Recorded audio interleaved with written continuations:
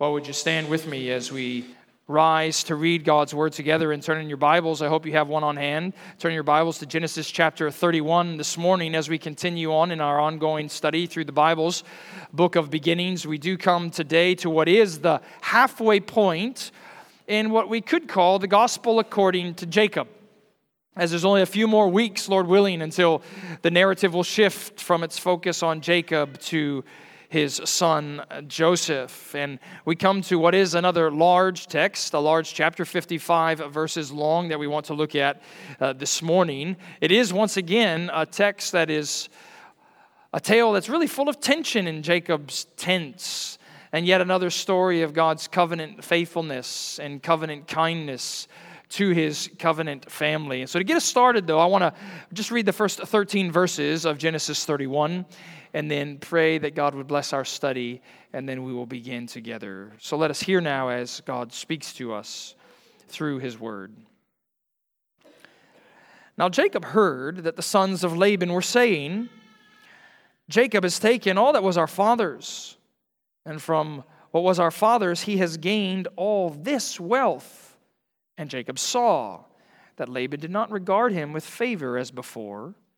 The Lord said to Jacob, "Return to the land of your fathers and to your kindred, and I will be with you." So Jacob sent and called Rachel and Leah into the field where his flock was, and said to them, "I see that your father does not regard me with favor as he did before, but the God of my father has been with me. You know that I have served your father with all my strength, and yet your father has cheated me and changed my wages 10 times. But God did not permit him to harm me.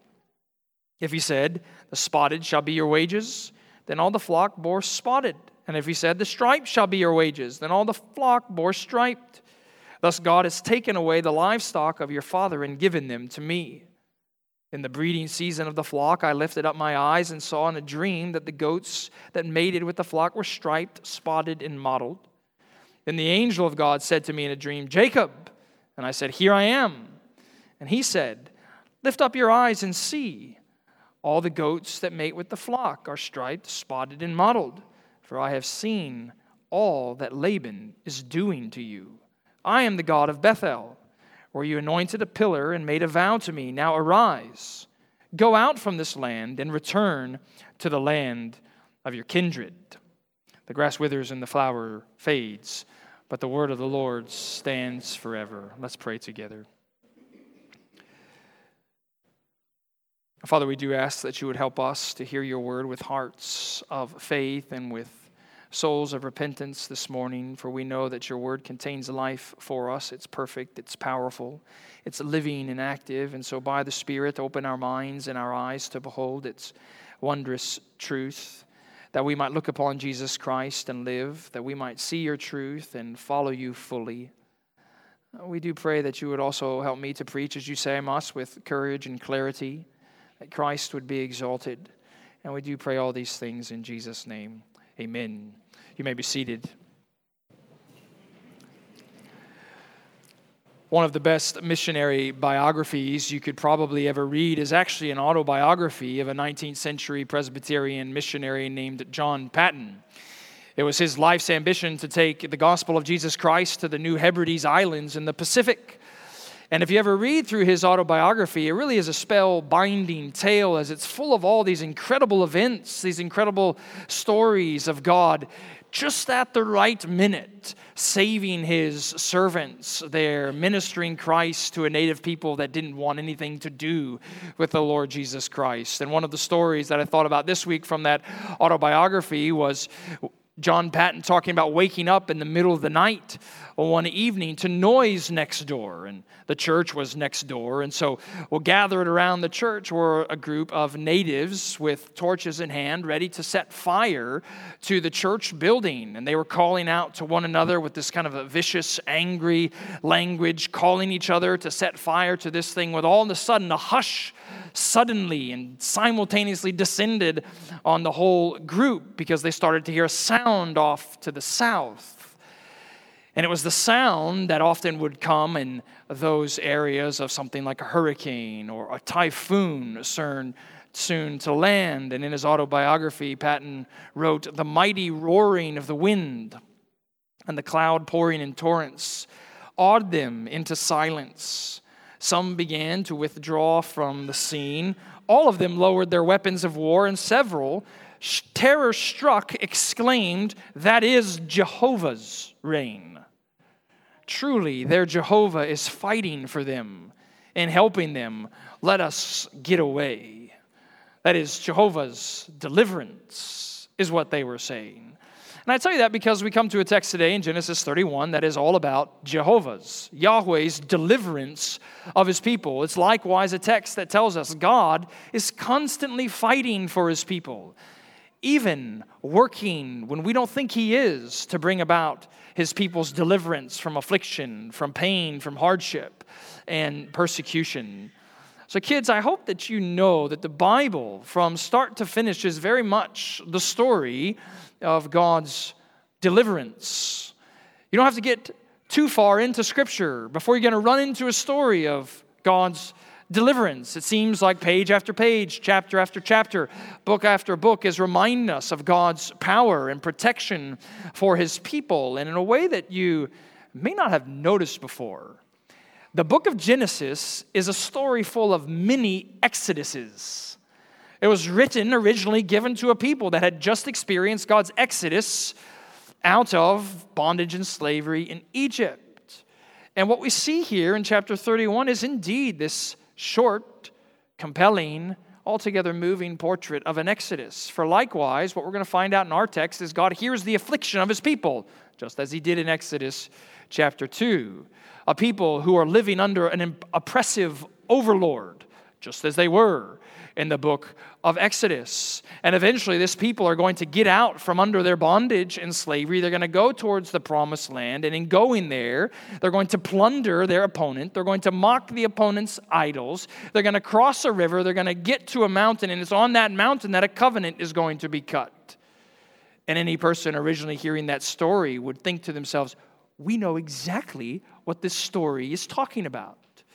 God's power to deliver his people. So that really is the theme of Genesis chapter 31. God delivers his blessed people. We see again God's power and provision as he's making sure that his covenant promises come to pass in the life of his chosen family.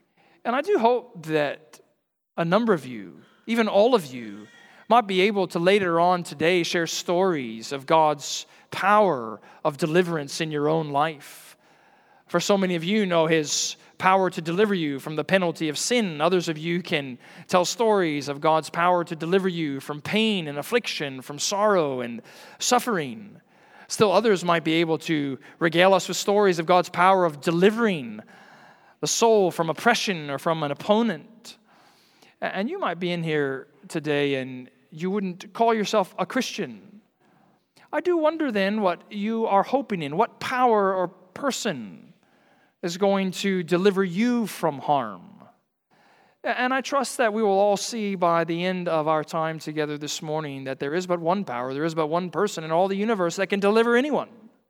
And it is the very God of Jacob that comes to speak and deliver his family today. So if you just glance down at chapter 31, depending on the size of text in your Bible, it may be a few pages long. And if you just kind of scan your eyes through, you might happen to notice quickly that it's a text that mostly hinges on monologues, on speeches, on long discourses from either Jacob or Laban. There's actually 4 distinct speeches that separate the text. But in order to help us understand God's power of deliverance, I just want to walk through it under 2 headings.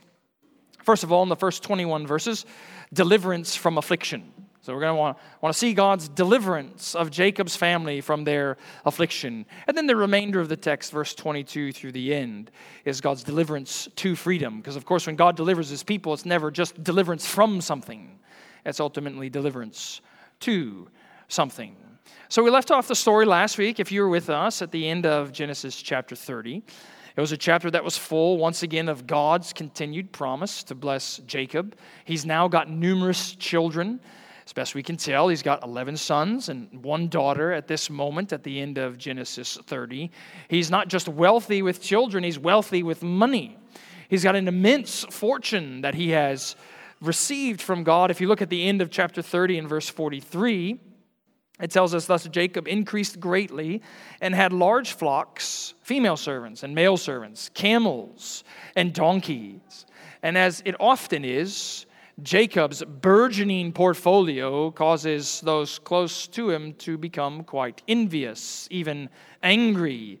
And it's what precipitates his deliverance from affliction. Look at verse 1 and 2 of chapter 31 once again. Now Jacob heard that the sons of Laban were saying, Jacob has taken all that was our father's, and from what was our father's he has gained all his wealth.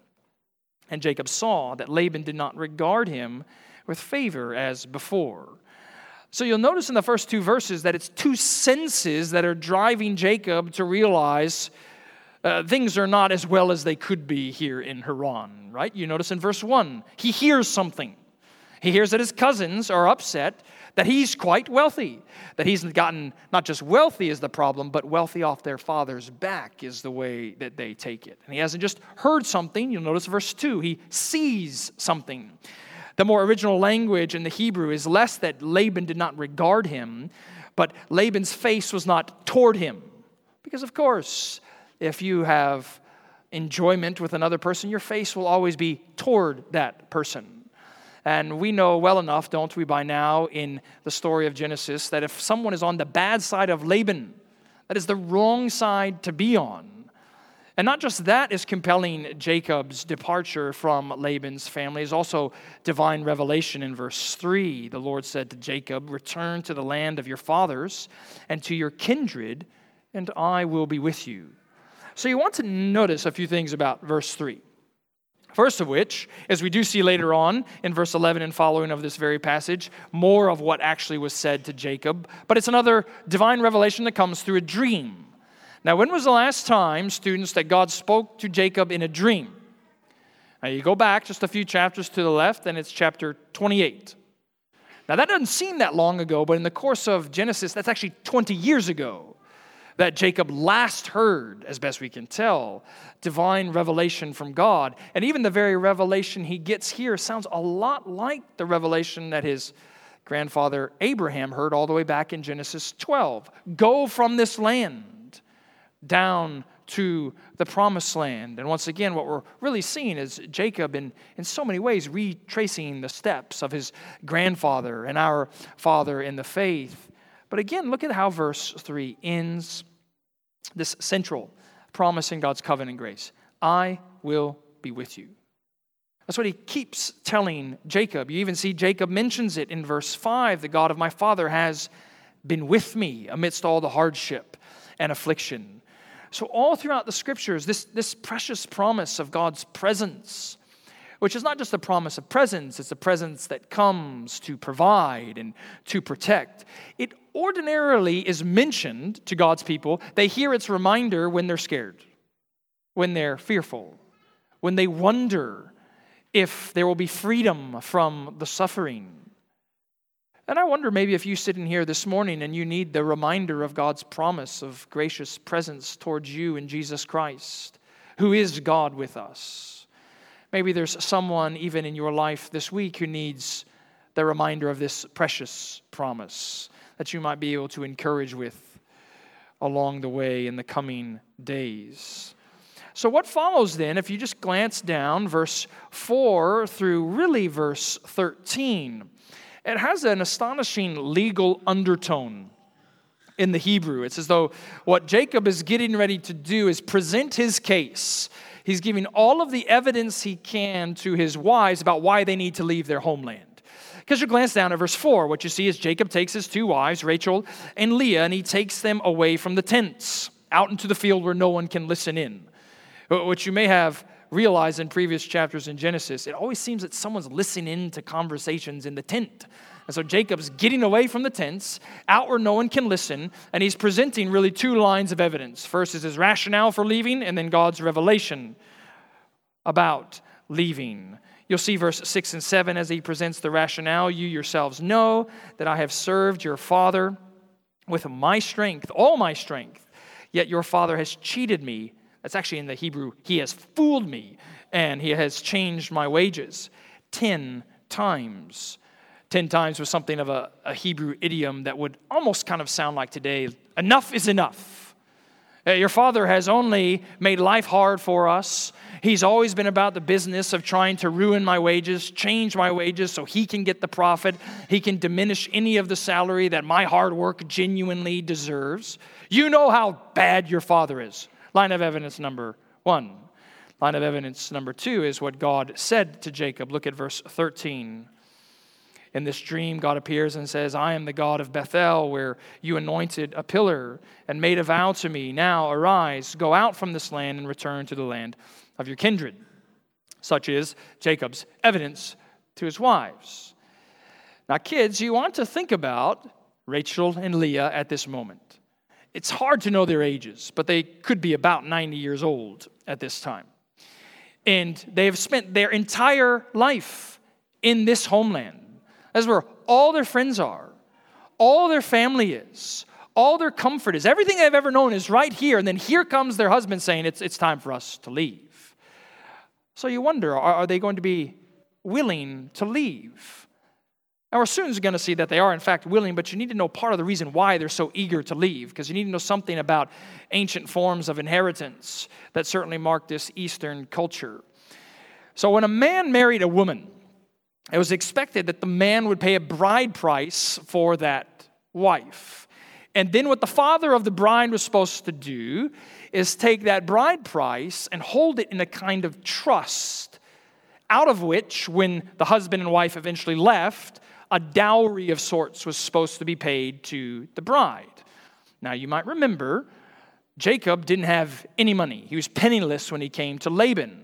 So he didn't have a bride price to offer. So what did he offer Laban? 7 years hard labor for Rachel. Laban tricked him, gave him Leah instead of Rachel. Says, hey, you can have Rachel too after a week. You just got to work another 7 hard years. So some of that 14 years of salary, ordinarily according to the customs of the time, would have belonged in some sort of inheritance trust to be paid out to Rachel and Leah when they left the house. But look at what they say about this inheritance in verse 14 and 15. Rachel and Leah answered Jacob and say, is there any portion or inheritance left to us in our father's house? Are we not regarded by him as foreigners? He has sold us and indeed has devoured our money. The end of verse 15 in the original is something like, he has eaten and he keeps on eating our inheritance. We know how evil our father is. We have no past with him. He sold us. We have no present with him. He treats us like foreigners. We have no future with him. We have no inheritance. So yes, look at the end of verse 16. Jacob, whatever God has said to you, go ahead and do. Now, if you pause right there in the narrative, what you maybe would want to see is that this is the first time in a while in Genesis that we've seen Jacob, Leah, or Rachel have any sort of marked spirituality about their lives. Jacob hears this word from God, and immediately he's ready to get going. Leah and Rachel seem to be able to put aside the rivalry and division to agree, yes, it's time for us to leave. But as so often is the case, they come, if you will, down from that spirit of that summit of spirituality, and they just fall back into an old pattern of sin. We're going to see them just go right back to trickery and treachery. And maybe you know something about that pattern even in your own life. On the Lord's Day, you hear and encounter Jesus Christ through his word and spirit quite powerfully, and there's this new resolve to follow Christ fully, yet within, isn't it sometimes even a matter of hours that you've just fallen back into an old pattern of sin, and you wonder, will God still care for me, protect me, and provide for me? Well, of course, continue to see in Genesis that yes, he does. If we look at verse 19 through 21, what Jacob and Rachel schemed to do. 19 tells us Laban had gone to shear his sheep. As best we can tell, that's probably meaning he's about a 3 days journey away from Jacob at this time. He had gone to shear his sheep, and Rachel stole her father's household gods. And Jacob tricked Laban, the Aramean, by not telling him that he intended to flee, and he fled with all that he had, and he arose and crossed the Euphrates. It's actually the river in Hebrew. He crossed the river, and he set his face toward the hill country of Gilead. Now, kids, what you want to notice in verse 19 through 21 are two robberies just happened. Do you see them? One's pretty easy to see in your English translation. Rachel stole her dad's household gods. Okay, we're going to come back to those in a minute. The text actually also says in Hebrew, in verse 20, Jacob stole Laban's heart.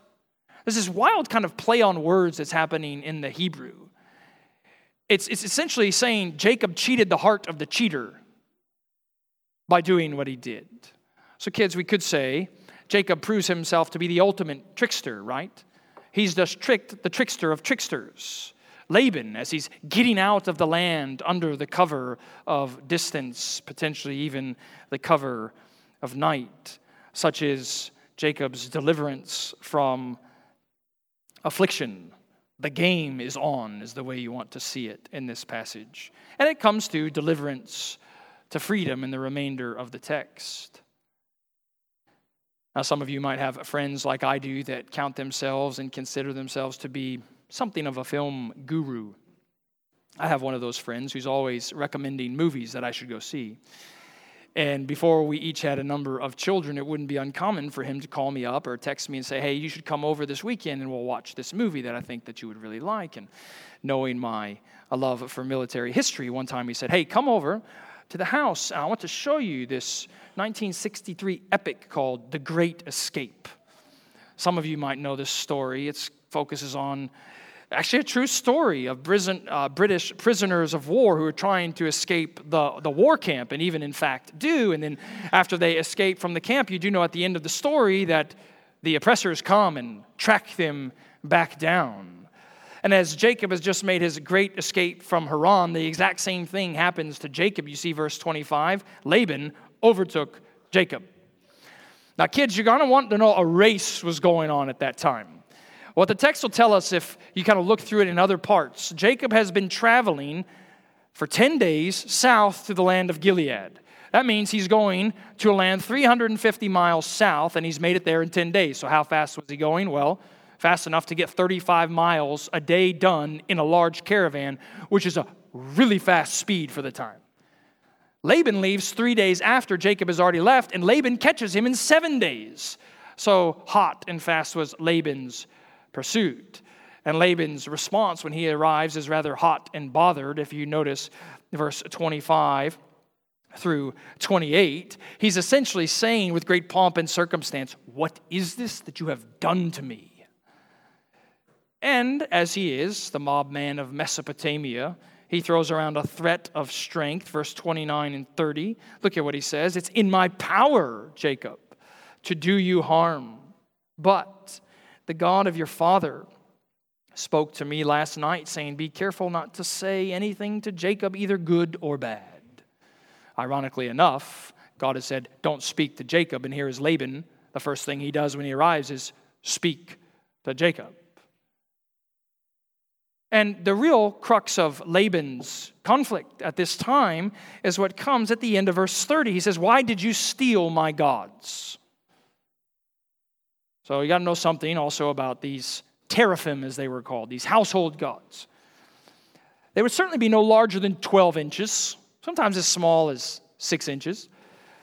They tended to be images of either your ancestors or gods of your ancestors. They were believed to provide guidance. They were believed to provide protection. They were believed to really provide for your needs. But significantly, according to the law of that time, whoever was in possession of the household gods had the title to the inheritance.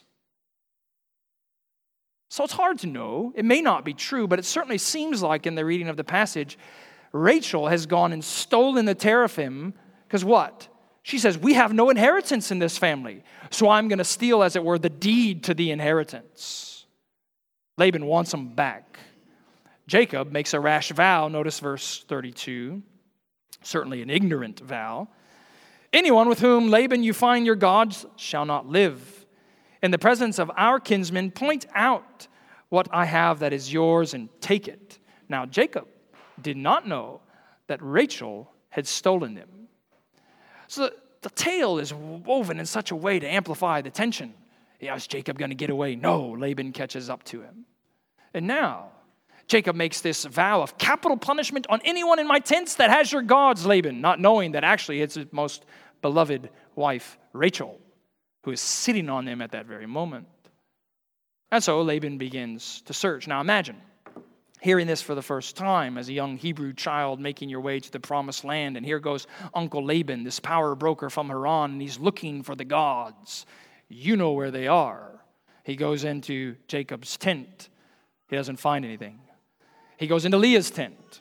Doesn't find anything there either. Then he goes into Zilpah's tent. Doesn't find anything in there. Then he goes into Bilhah's tent and doesn't find anything there. And then finally he crosses the threshold into Rachel's tent, where we know the gods are. And we know if Laban finds them there, Jacob is oath-bound to execute his wife. That's genuine tension. And look at what Rachel says to her father when he arrives in verse 35. Let not my Lord be angry that I cannot rise up before you, for the way of women is upon me. So he searched, but did not find the household gods. And again, it's always hard to know like how the original audience would hear these things. But based on the rest of the New Testament and how the Israelites would have understood spiritual humor, I think it's actually quite likely when they got to verse 35, there would be this side-stitching laughter that would erupt from God's people if you realize exactly what's happened. Because so often when the Bible talks about idols, false gods, it does so with the most blistering mockery. Now, she says she's in the way of women. We don't know if she is or she isn't. But we know, according to biblical law and even ancient customs, to be in the way of women at that time was mean anything you came in contact with was unclean. So do you see the mocking irony of these false gods? One, they can't save themselves from being stolen. Two, they can't speak up to be found when their servant is in the very room. And then even that, they are immediately made unclean through Rachel. And isn't it often that way with our household gods? The defender and deliverer of Jacob just mocks them as utterly incapable of doing anything to protect or provide. And maybe that kind of confrontation is really what you need to see about a cherished God within your own heart, that it is utterly unable to meet you where you think your great needs are, just as Laban's are. So look at what happens in verse 36. Jacob becomes angry. Such a strong word, isn't it? And he berated Laban.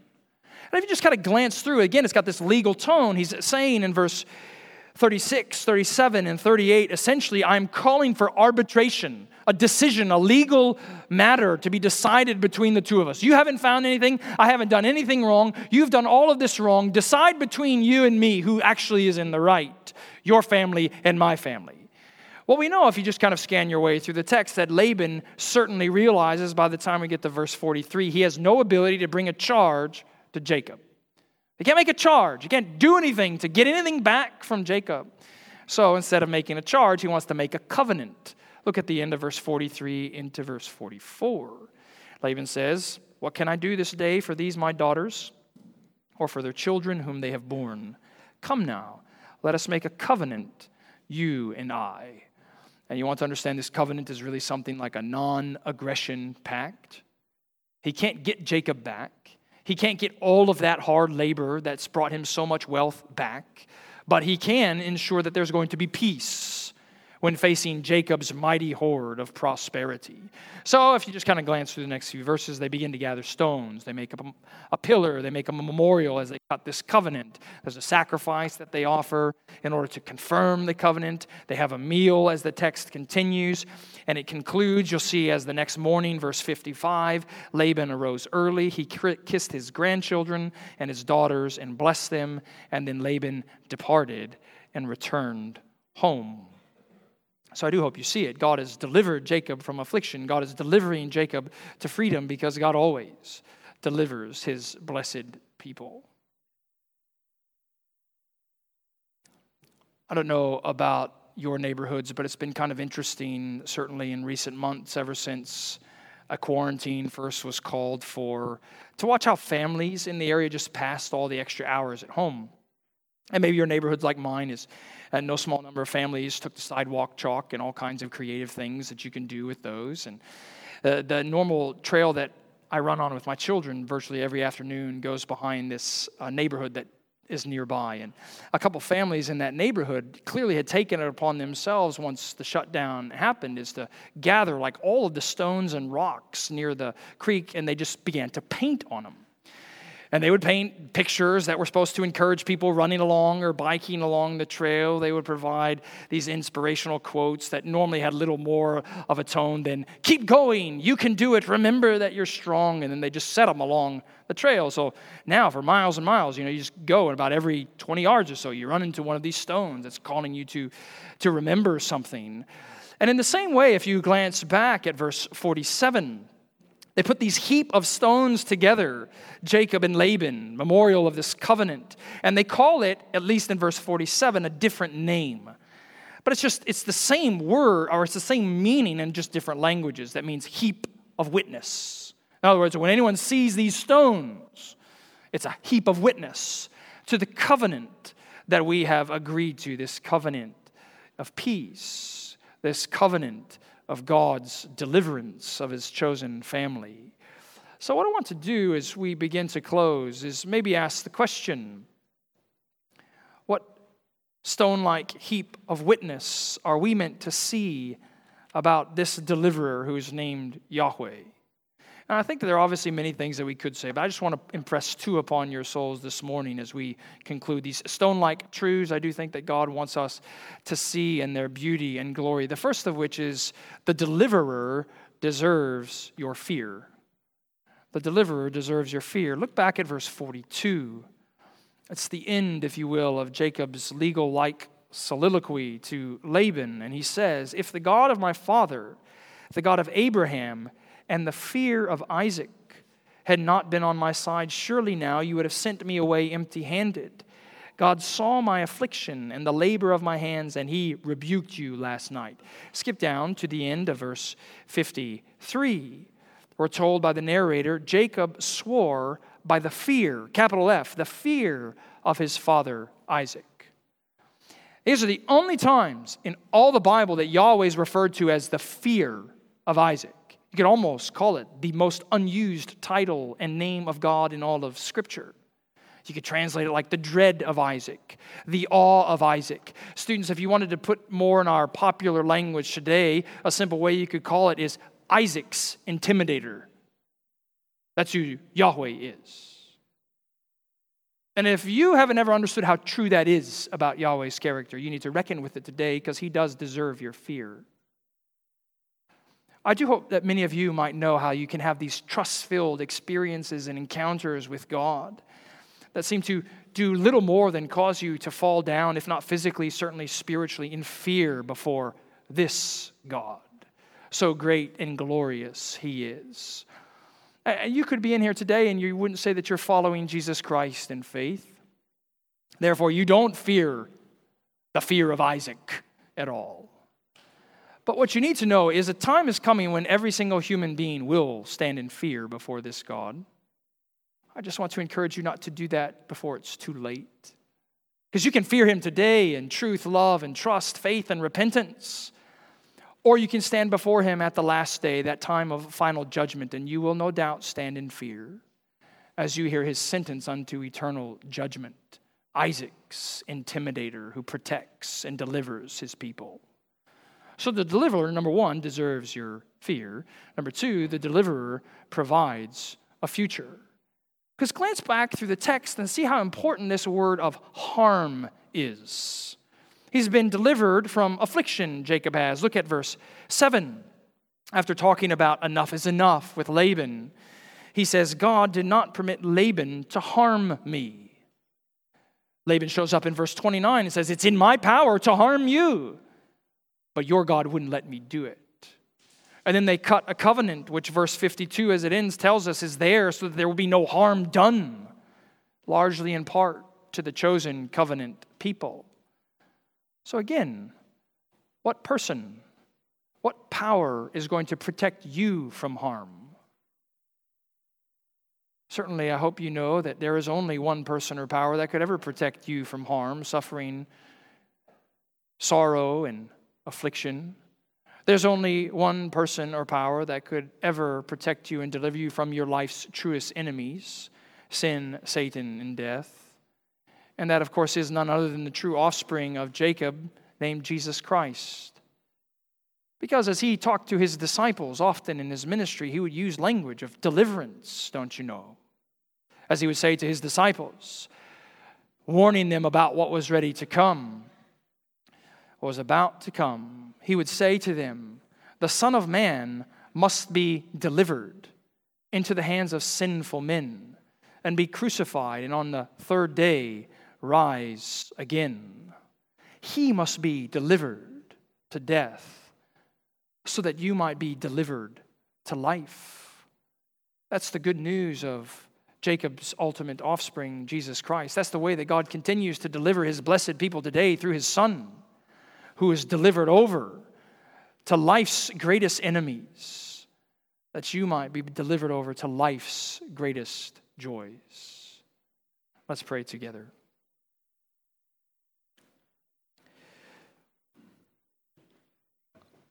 Father, we thank you for your delivering power, your continued kindness and covenant steadfast faithfulness in your promise and in your promised Son. We do confess that we are prone to wander, we are prone to go astray, but thankful that you cling close to us by your word and spirit, that we might indeed remember that you have not only delivered us from sin, Satan, and death, but you continue to deliver us and bring us safely into the eternal promised land, the new heavens and the new earth. Give us this day renewed fear in you, renewed faith in your Son, that we might abound in joy. And we pray these things in Jesus' name. Amen.